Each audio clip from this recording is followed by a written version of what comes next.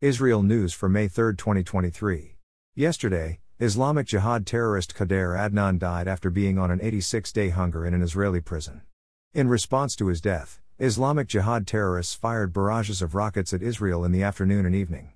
In total, 102 rockets were fired from Gaza. 3 people were wounded in Sderot and some property was damaged there when 2 rockets managed to hit. The IDF responded with strikes on Hamas targets in Gaza, including weapon production and storage sites, underground tunnels, military bases and positions and training facilities.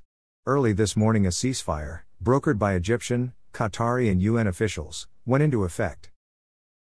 The IDF has launched an investigation into why the Iron Dome missile defense system missed 2 rockets that ended up landing in Sderot, wounding 3 and causing material damage.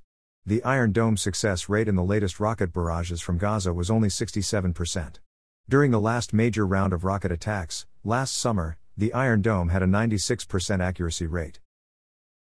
Terrorist fired at Israeli Defense Ministry personnel who were working on the separation fence in the West Bank yesterday. No one was hurt and IDF troops returned fire.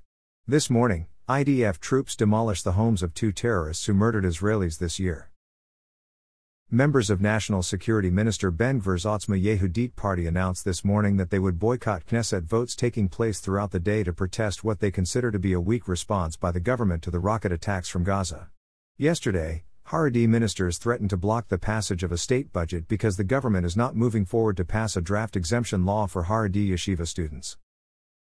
Israel Aerospace Industries, IAI, has won a contract, worth €100 million, to provide Estonia with advanced long-range loitering munitions.